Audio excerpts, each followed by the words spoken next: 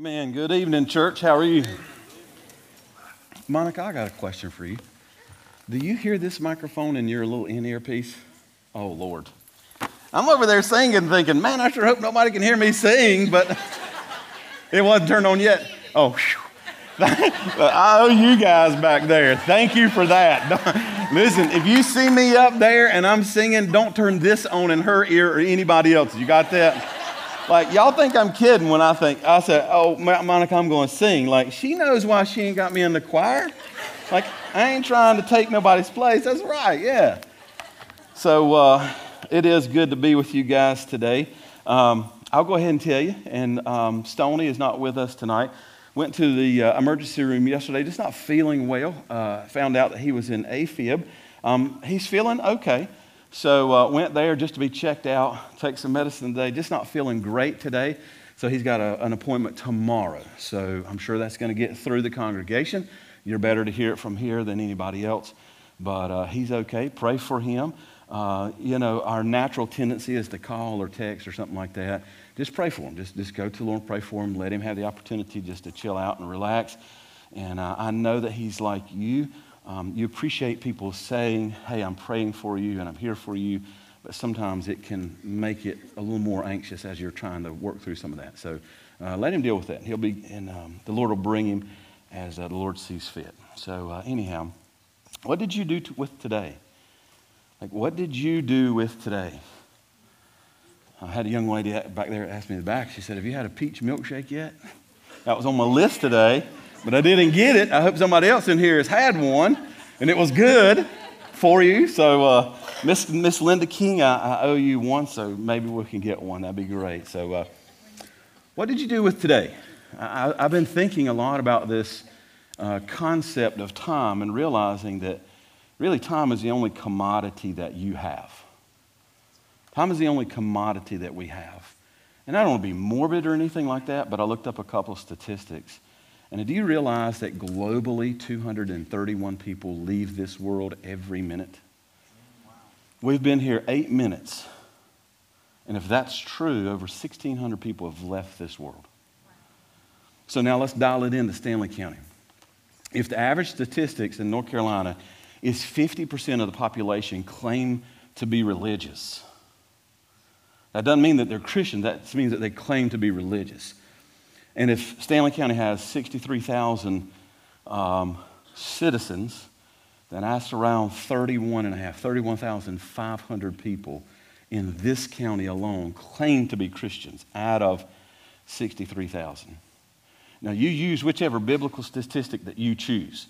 You can either A, use the percentage of the four soils where 25% or 1 of 4 of those seeds fell on good ground and produced fruit.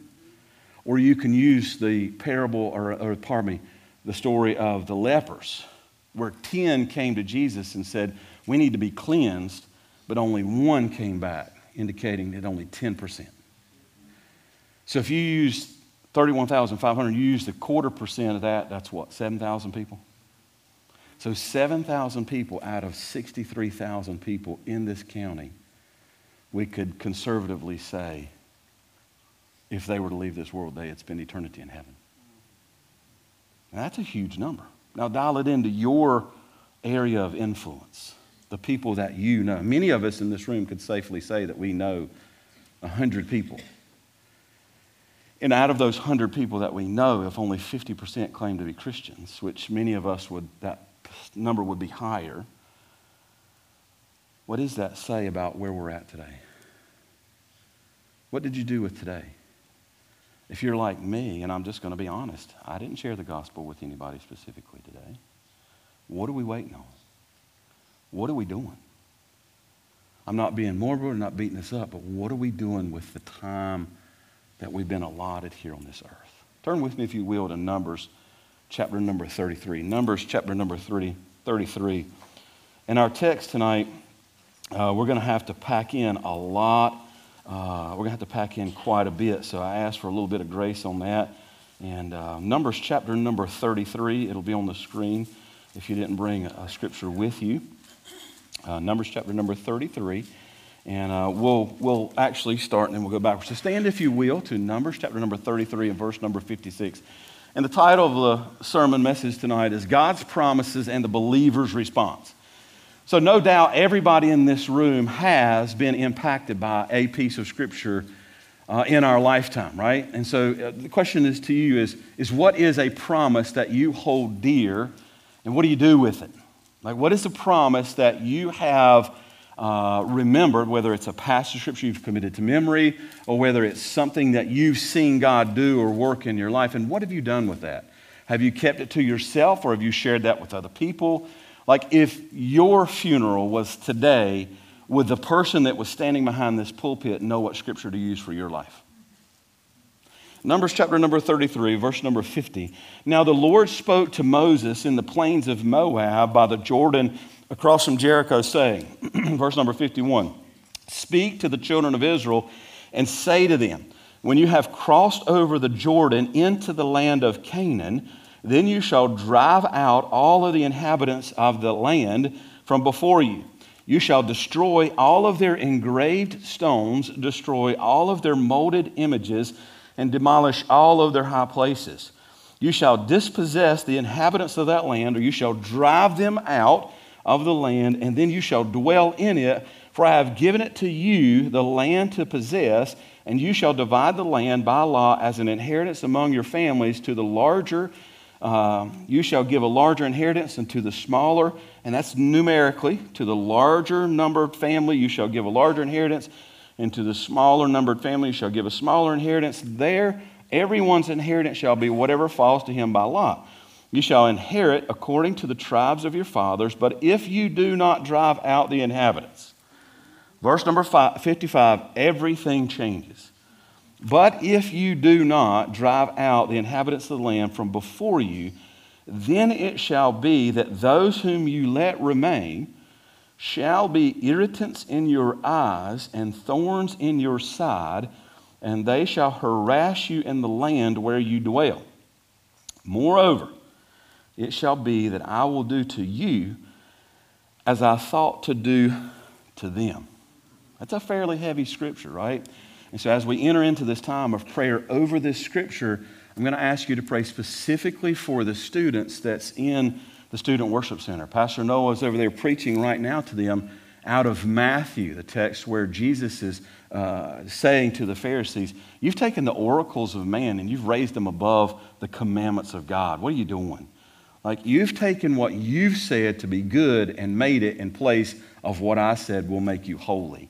And so he's really confronting them on their actions and how those actions line up with the Word of God.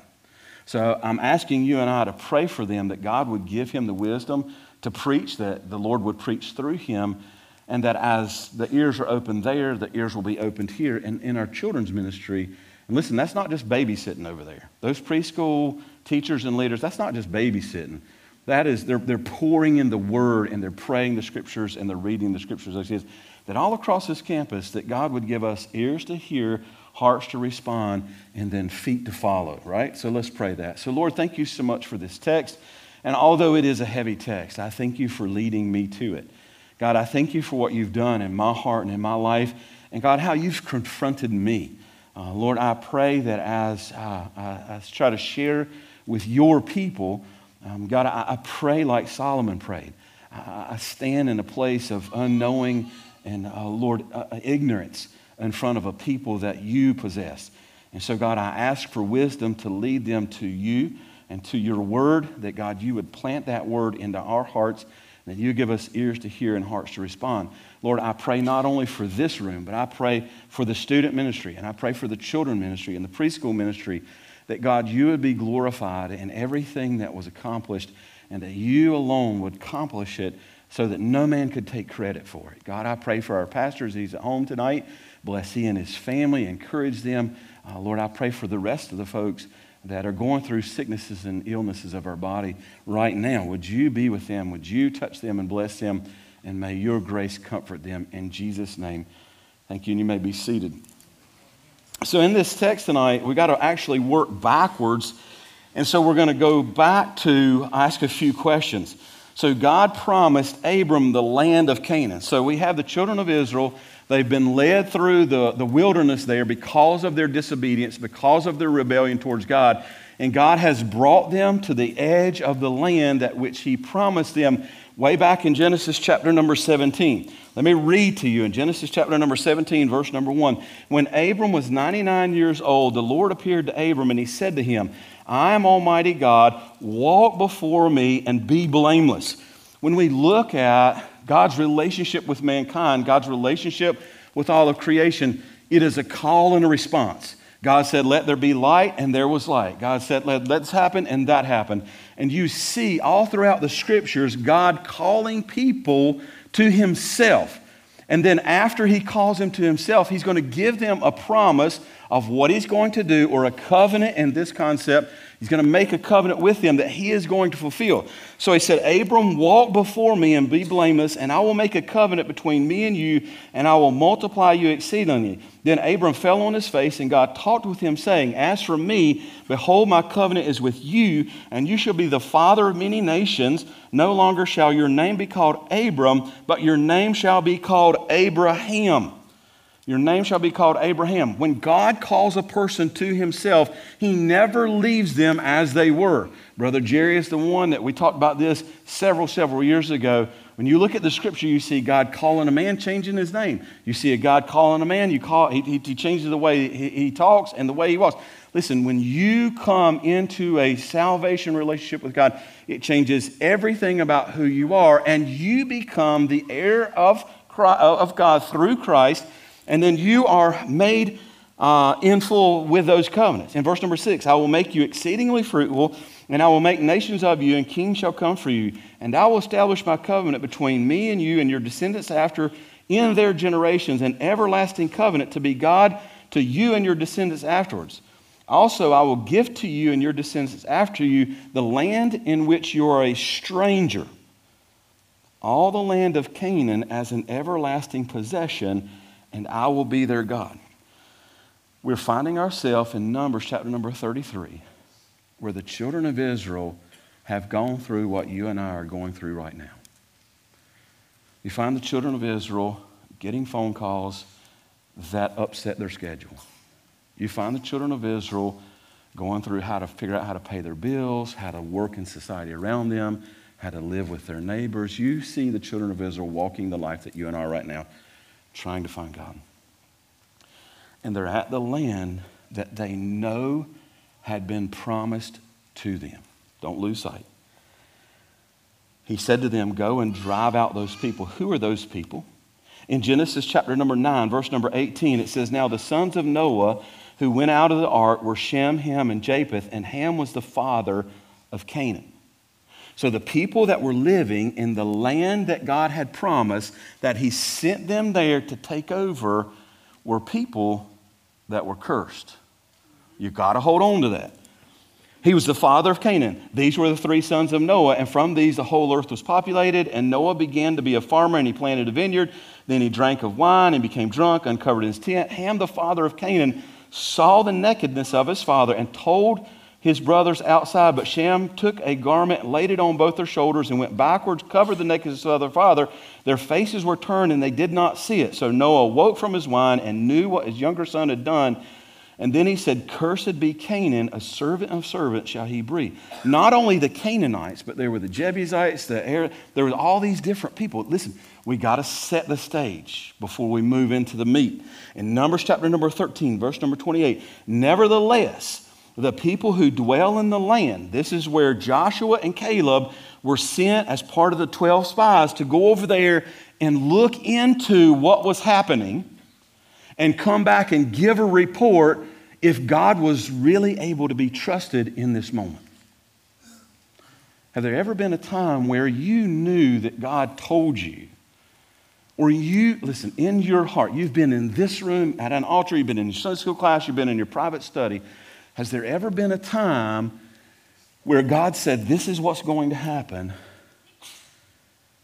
and then you're right there on the cusp of it, and it feels like nothing's moving, nothing's changing? Have you ever had the thought, did I miss God? Can I really trust God with this? Can I really trust God with that relationship? Can I really trust God with that decision? Have you ever been in a place where you've went up to the very edge and you knew in your heart that this was what God had intended, only for plans to seem to change? Joshua and Caleb came back with the other spies, and this is what the spies says. We saw the descendants of Anak, and they're very large, and their cities are fortified, and the Amalekites dwell in the land in the south, and the Hittites and the Jebusites and the Amorites dwell in the mountains, and the Canaanites dwell by the sea and along the bank of the Jordan. They gave this report where this ain't going to happen for us. We have to understand the background text. Here's what I'm asking you to stay with me just for a second. Watch this. In verse number 55, God said to the children of Israel, I hear you say that those people are stronger than you. I hear you say that that bill is too big.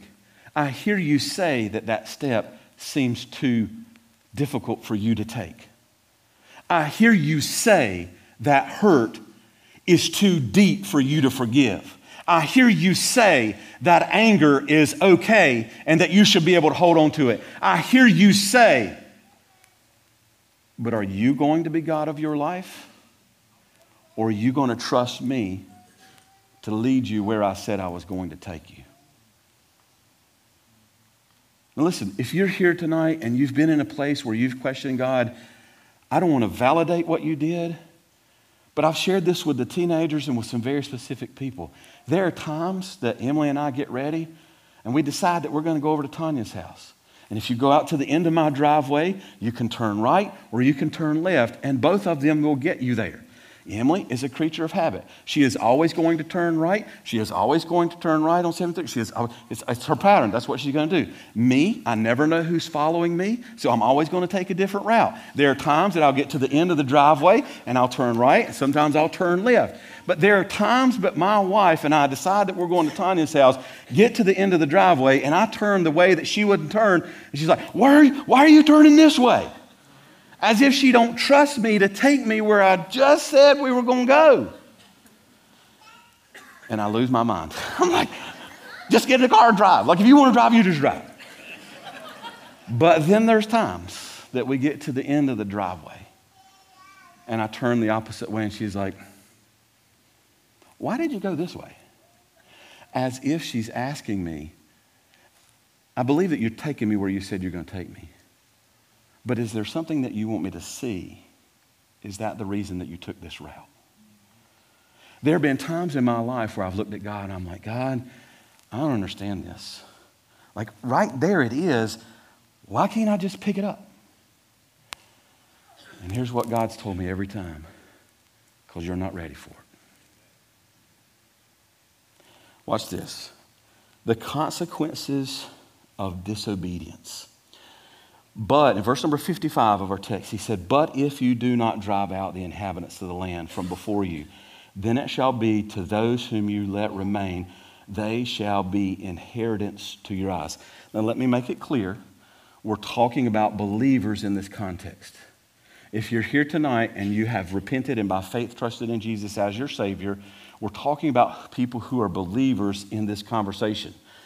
If you're here and you're not a believer and you would not consider yourself a Christian, we need to talk about the penalty of sin. So in defining our terms, when we use the word consequences, going to be on the screen right there, the first consequences of disobedience to the believer is that consequence can be immediate. When he says, they shall be inheritance to your eyes, in Genesis chapter number 3, verse number 7, right after Adam and Eve were standing there, they heard God say, you can eat of every tree of the garden except for that one. And then the serpent came in and he deceived Eve. Look what she did. She took it. And so when the woman saw that the tree was good for food, that it was pleasant to the eyes, and that the tree was desirable to make one wise, she took of its fruit and she ate and she gave also to her husband, In verse number 7, look what it says. Then the eyes of both of them were opened, and immediately they knew that they were naked, and they sewed fig leaves together and made them for themselves. Number one, when you and I, as believers, are led by God, when we act in willful disobedience, the consequences of that disobedience can be immediate. It may not necessarily be immediate, but it will. And listen, as we dig into that, when he says that there'll be irritants to your eyes, it immediately calls Adam and Eve to take their eyes off God and to put their eyes on themselves immediately, just like that. Has there been a time in your life as a believer, as a Christian, where God called you to do something? Maybe he laid somebody's on your mind or on your heart, or maybe you were in a conversation and God nudged your heart to do something, and you're like, no, I can't do that. And immediately you felt the conviction from the Holy Spirit that said, man, you should not have walked away. Or has there been times in your life where you let that temptation roll around in your mind instead of driving that thought out? You went ahead and picked it up, and as soon as you picked it up, immediately guilt flooded your heart. Listen, James says that every good gift is from above. And for the folks that want to celebrate God as this guy who's just going to pay all your bills, that means one thing. But to those of us who are believers and understand the reconciliation process, conviction is the greatest gift that I've ever known to have. Because apart from conviction in my life and apart from the Holy Spirit saying that was something that you were not prepared to handle, that was something that you were not meant to have, that was something that you were not able to control, that's why God said no. That conviction has sure enough saved me from a lot of troubles and a lot of heartaches. Not only can the consequences of my disobedience be immediately, they can also be generational. He says to them that if you do not drive out the inhabitants of the land, then there shall be irritants in your eyes, and there will be thorns in your side, and they will harass you in the land in which you dwell. He said, not only you're going to have problems with these people and the things that they've brought into your life, but the people that follow you are going to have problems. Look what it says in this text in Genesis chapter number 5, verse number 1. It says, this is the book of the genealogy of Adam. In the day that God created man, he made him in his likeness of God. He created them male and female and blessed them and called them mankind in the day they were created. And Adam lived 130 years and begot a son in his likeness and after his image, and named himself. Romans chapter number 5 would say it like this: because of one man's disobedience, all men were made sinners. Listen, sin or disobedience not only is an immediate response and consequence from a holy and righteous God, it can be generational. I dare to say that every single person in this room has been affected by some type of generational sin that has happened in your life. Think about this, and listen, I by no means want to be disrespectful or condescending, but listen, divorce is a disobedient, one of those partners in that marriage had to act in disobedience for that, typically for that divorce. And think about the lives that have been affected generationally after that divorce. Now, there's some of you that have been affected by divorce. There's some of you that have lived your life as a Christian, and because of a partner's disobedience and sin in their life, you no longer have the marriage that you have. But it still affects people around you. And it still affects your children and your grandchildren. And listen, church, there are people who are going to walk through these doors who've been impacted and affected by generational curses that they had nothing to do with. How are you and I going to respond and meet the needs and minister to those people? Watch this. I think it's up there. There's a wise man once said this: parents, your kids will follow, oh man, that's something I said. Your kids will follow your example much more often than they will follow your advice. Your kids will follow your example much more often than they'll follow your advice.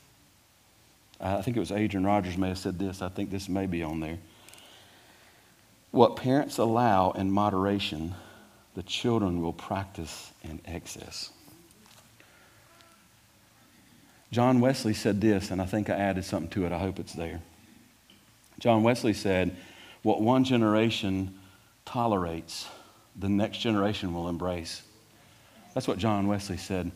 And I wanted to add a third caveat if I could. What one generation will tolerate, the next generation will embrace, and the third generation will celebrate. Stoney has said from this pulpit, to one generation, it's a conviction. To the second generation, it's a preference. To the third generation, it's an option. Parents and grandparents, do your children and grandchildren know what you believe about the Bible, and is it a practice in your home? The consequences of sin are not only immediate in your life, they are also generational, potentially in your children's life. And lastly, this. Consequences of being disobedient can be immediate, they can be generational, but then also they can be eternal. In 1 Corinthians chapter number 3, remember, we're talking to believers here, and I'm going to make a very bold statement. As a believer, you will stand before the judgment seat of Christ, as the bema seat. And in 1 Corinthians chapter number 3, I hope I put it on there. Now, if anyone builds on this foundation with gold, silver, precious stones, wood, hay, and straw, each one's work will become clear, for the day will declare it, because it will be revealed by fire, and the fire will test each one's work of what sort it is. If anyone's work which he has built on it endures, he will receive a reward. And if anyone's work is burned, he will suffer loss, but he himself will be saved as through fire. The gifts and the talents that God has given you to exercise for the edification of this body, if you don't exercise those gifts and talents, when God stands, you stand before God at the bema seat, then you're going to be judged off what God called you to do for the edification of this body. If God has nudged your heart to be over there serving in children's ministry, in the preschool department, or a nursery, and you say, nope, I'd rather sit in this chair, that's a willful disobedience to God. This might be my only shot. I'm going to get it all. If God has called you to put your name into the deacon selection hat, and you said, nope, I don't want to go to those meetings, I like my Sunday afternoon naps, that's disobedience to God. If the Lord has said, I want you to teach the next Sunday school class, and you say, no, it takes too much time for me to study, I'll just give y'all one for me. I'll confess on my part. I grew up in a church that taught the Bible amazingly. Miss Liz, my mother, Miss Geraldine, Mr. Delmer, those men and women taught me the Bible explicitly. When I was called to the children's pastorate here at Prospect, I can tell you there have been days that I stood over there in that gym and taught those children the passage of Scripture that I knew by heart without being intentional about taking the time to study and ask God, what do you want me to tell those kids about what you said right here today? I relied on my own knowledge and my own remembrance of the Scripture to teach somebody else, rather than being intentional about digging in and saying, God, what do you have for these kids today? Those days, on this day, they'll be burned up. Because Romans says it like this: whatever's done outside of faith is accounted as sin. As a believer, are you doing what God initiates in your life, or are you living your life for your own comfort and your own desires? Watch this. I think it's on there, and then we'll move real quickly. Thomas Watson, one of the Puritans, says this: till sin be bitter, Christ will not be sweet. Until we call sin what it is, then Christ will not be sweet. Until you and I look ourselves in the mirror of the gospel and see our wretched unrighteousness and our self-righteousness before a holy and righteous God, then we'll never truly appreciate where God is bringing us from and where God is taking us to. Let's move real quickly. Now that we have all of the historical background significance, how does all of this apply to my Christian life today? Like, how does this apply to me today? There are two components to sanctification. All right, I got 10 more minutes. Yeah. Yeah. I didn't mean to rush through all that. I just wanted to get here because this is what the Lord was teaching me. Listen, I read this text about, 6 weeks ago, and I was like, why in the world is that there? Like, you read all of this stuff in Numbers, and you're like, you get to something like this, and like, man, that's really good. Lord, help me to understand this. And then yesterday, I was riding to wherever, day before, and I heard these two words, and I love them. There's two components to sanctification. Watch this. Numbers 33, 53, 56 is the process of the life of sanctification for the Christian. You see that? Let's ask. Let's see if we can do that. There are two components. Number one is mortification. Jesus said, you cannot be my disciple unless you pick up your cross and follow me. I was with a young lady down at Caswell in 8th grade several years ago. And she asked me this question, Tony, what do you think my cross is? And I said, I don't know. She said, I think I know what it is. I said, let me think on it. And so I went back to her the next day and I said, Lord, help me to understand your question better. And I don't think my cross is different than your cross. You see, what we do in our Christian life and Christian walk is, well, they've got it harder than I do, or they've got it easier than I do. Well, look who their family is. Well, they have this advantage, and well, they have that advantage, and my life don't look like theirs, so it's okay that if I'm disobedient, like, we'll compare ourselves to everybody else.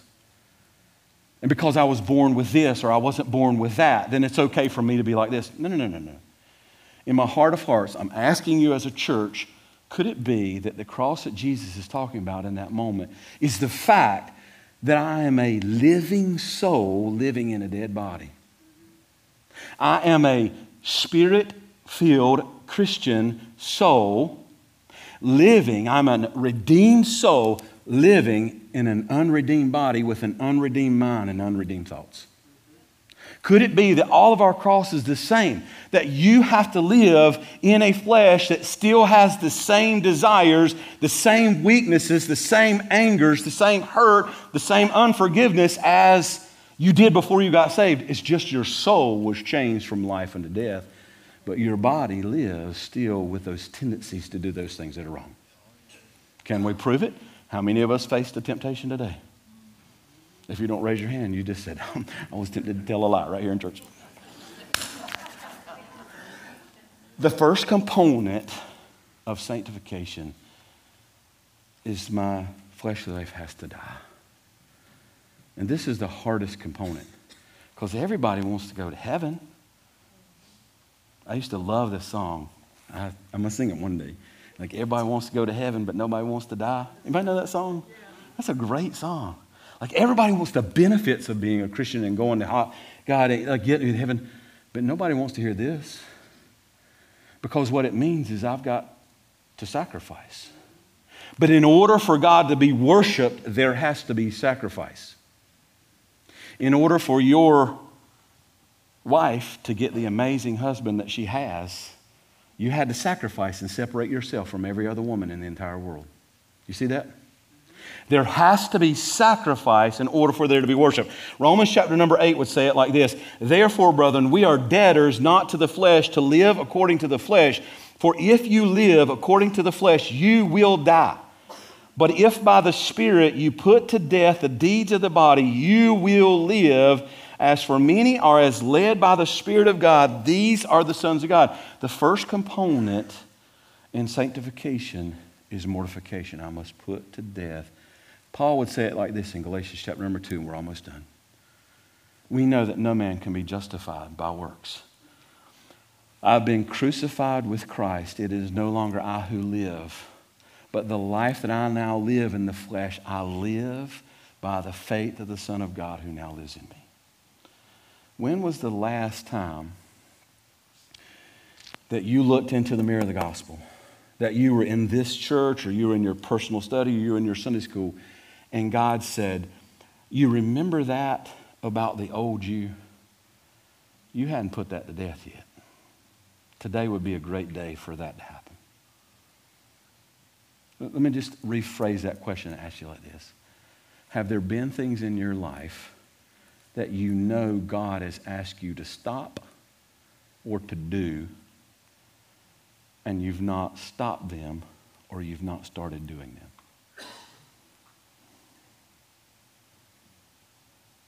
If you had to stand in the moment that we just talked about a while ago in 1 Corinthians chapter 9, if you were to stand before the judgment seat of Christ right now, in this moment, could you confidently say, I'm as right with God as I know how to be? I've made reconciliation with every person that God's laid on my heart to be reconciled to. I've forgiven every person. I've made right every wrong that God has brought to my mind. The second part, or the second component of sanctification, is in Romans chapter number 8, verse number 9. But you are not in the flesh, but in the Spirit, if indeed the Spirit of God dwells in you. Now, if anyone does not have the Spirit of Christ, he is not his. And if Christ is in you, the body is dead because of sin, but the Spirit is life because of righteousness. But if the Spirit who raised him from the dead dwells in you, he who raised Christ from the dead will also give life to your mortal bodies through his Spirit who dwells in you. You see, this text, God's bringing the children of Israel up to a place where they can see all that God's promised them. When you and I go into the presence of the Lord in Scripture and in devotion and prayer, it's as if we're seeing all that God has for us. And here's what he's telling us to do. In order for you to experience all the peace and joy that I've called you to experience in salvation, there's 4 things that I'm going to ask you to do. We're done. Look with me, if you will. Back in Numbers chapter number 33, and we're done.